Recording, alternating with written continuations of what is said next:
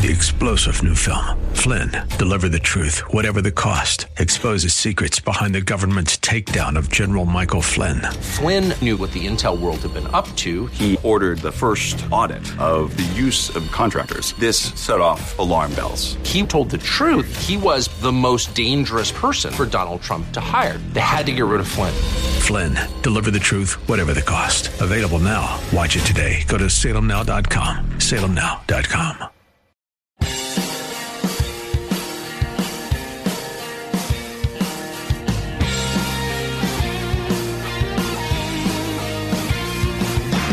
Welcome back to the show. I wanted to pick back up on a topic we tackled in part with Alex Barazow, microbiologist, USA Today columnist, a little bit earlier in the program, and that is the adverse reactions to the COVID vaccines. ABC News reporting fact check. Here we are with our fact checkers. And yes, I know what you're thinking. Who checks the fact checkers? That's the appropriate question. No link between COVID-19 vaccines and those who die after receiving them. And I'm not saying that's erroneous. I'm just saying these sorts of declarations leave me asking more questions or wanting more information as opposed to less. Also, too, it's interesting to note here the reporting on the fact-checking. Scientists warn isolated cases of adverse reactions, while tragic, do not mean the vaccines are to blame.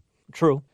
This little contextual nugget. An average of 8,000 people die each day in the United States. Some of them may have just received a coronavirus vaccine. We have to be very careful about causality, said Dr. John Brownstein, an epidemiologist at Boston Children's Hospital. There are going to be spurious relationships, especially as the vaccine is targeting elderly or those with chronic conditions. Just because these events happen in proximity to the vaccine does not mean the vaccine caused these events. Well, golly gee, isn't that interesting?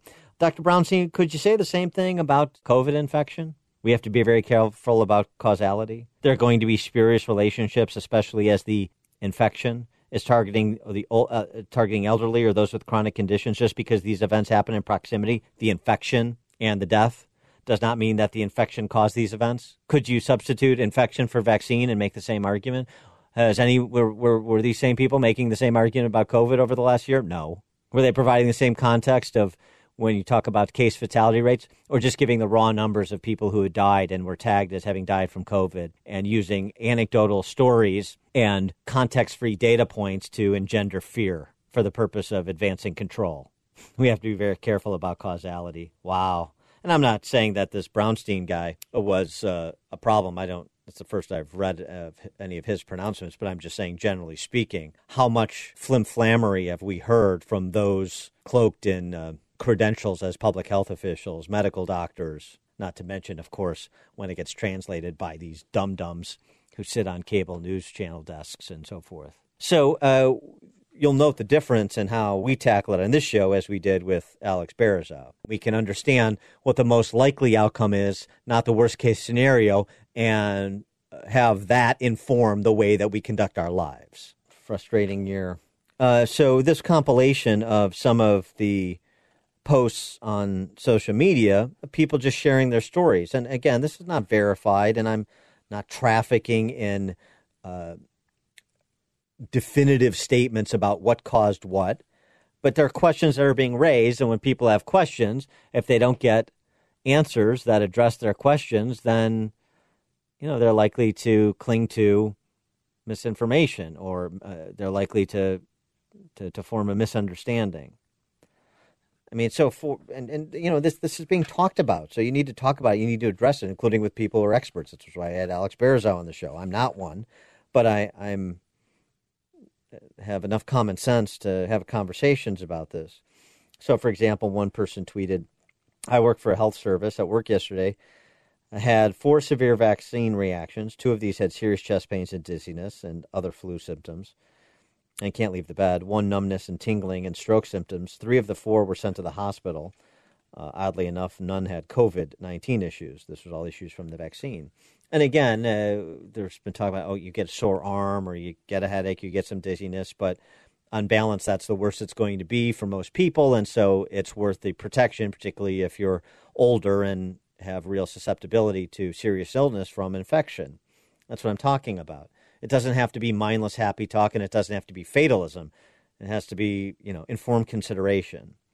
Another person tweeted out, "I received my first Pfizer vaccination on the 23rd of December. The 3rd of January was the start of my symptoms, earache, headaches, some facial numbness. On the 4th of January, I was diagnosed with Bell's palsy. Now on day 9 of steroids, now just a waiting game on full recovery. Okay. There have been reports that Larry King, including from his son, got the COVID vaccine shortly before he died. Does that make it causal? No, of course not. But it just raises the issue. Somebody else, I went to work today and ended up in the ER. Thank God I work at a hospital. I'm positive this episode is from the COVID-19 vaccine. My heartbeat was 239. I haven't felt right since I got the injection on Tuesday. Had a headache ever since. I'm not getting the second shot. This was my experience with the vaccine. I felt I should share it. Now, again, is the person disclosing underlying conditions that perhaps exacerbated his reaction to the vaccine, as we talked a little bit with Barazow. I mean, this is meant to say, let's take the mysticism out of it. Let's not ignore what people are saying. Let's try and address it head on. Because otherwise you get this about the vaccine like we got with infection. This op-ed in the New York Times from Courtney Zoffness, who's apparently, an academic at Drew University. Of course, my 6-year-old has the coronavirus. I'm trying to stay calm. Well, it turns out she's not succeeding in staying calm based on this op-ed. And I don't want to be dismissive because apparently her one son had some underlying respiratory condition when he was an infant, and later asthma, and so they're understandably concerned about his infection. But her 6-year-old got infected, and you read all these things that she's doing, these evasive actions, and the histrionics regarding his teacher and schools. I don't need to remind him that his teacher tested positive, that she's home convalescing with a fever. That's why we got tested in the first place. But this fiery, inexhaustible boy with the perpetual holes in his pants knees cannot help touching every wall and gate we pass on our Brooklyn sidewalks. And I think about the 2.5 days since we took the test, during which time I helped him blow his nose, wash his face, polished off a glass of orange juice. Now I mobilize and procure masks for everyone. My husband designates an area in the living room for him. I don't want to have COVID, he cries. Will I die, he says. Will you? All of this, and about 2/3 down the piece, you learn this. I tell my son that everything will be okay. I try to mean it. I say that being asymptomatic is a good sign that he has a strong immune system. He's asymptomatic. He's not sick. I mean, he's infected, but he's not sick. And she goes on to, the whole preternaturally anxious, I rely on therapy. My children have seen me distraught over 7-day averages and incautious loved ones and an immoral president who have helped accelerate the spread. So there you go. There's the tell where she's coming from. But this is the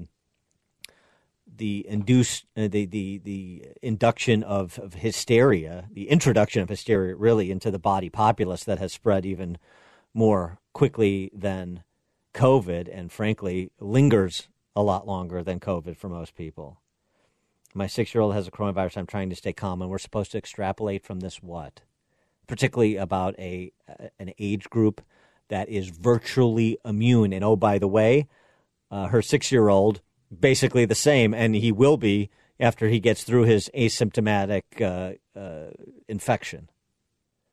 So I don't want to do on the vaccination side what so many have done to politicize on the infection side.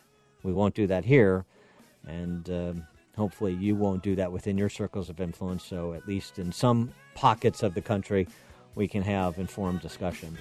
This is Dan Proft. I just want to use your love tonight. I don't want to lose your love tonight. Exposing political fakers, fixers, and takers. He's Dan Proft, and this is The Dan Proft Show.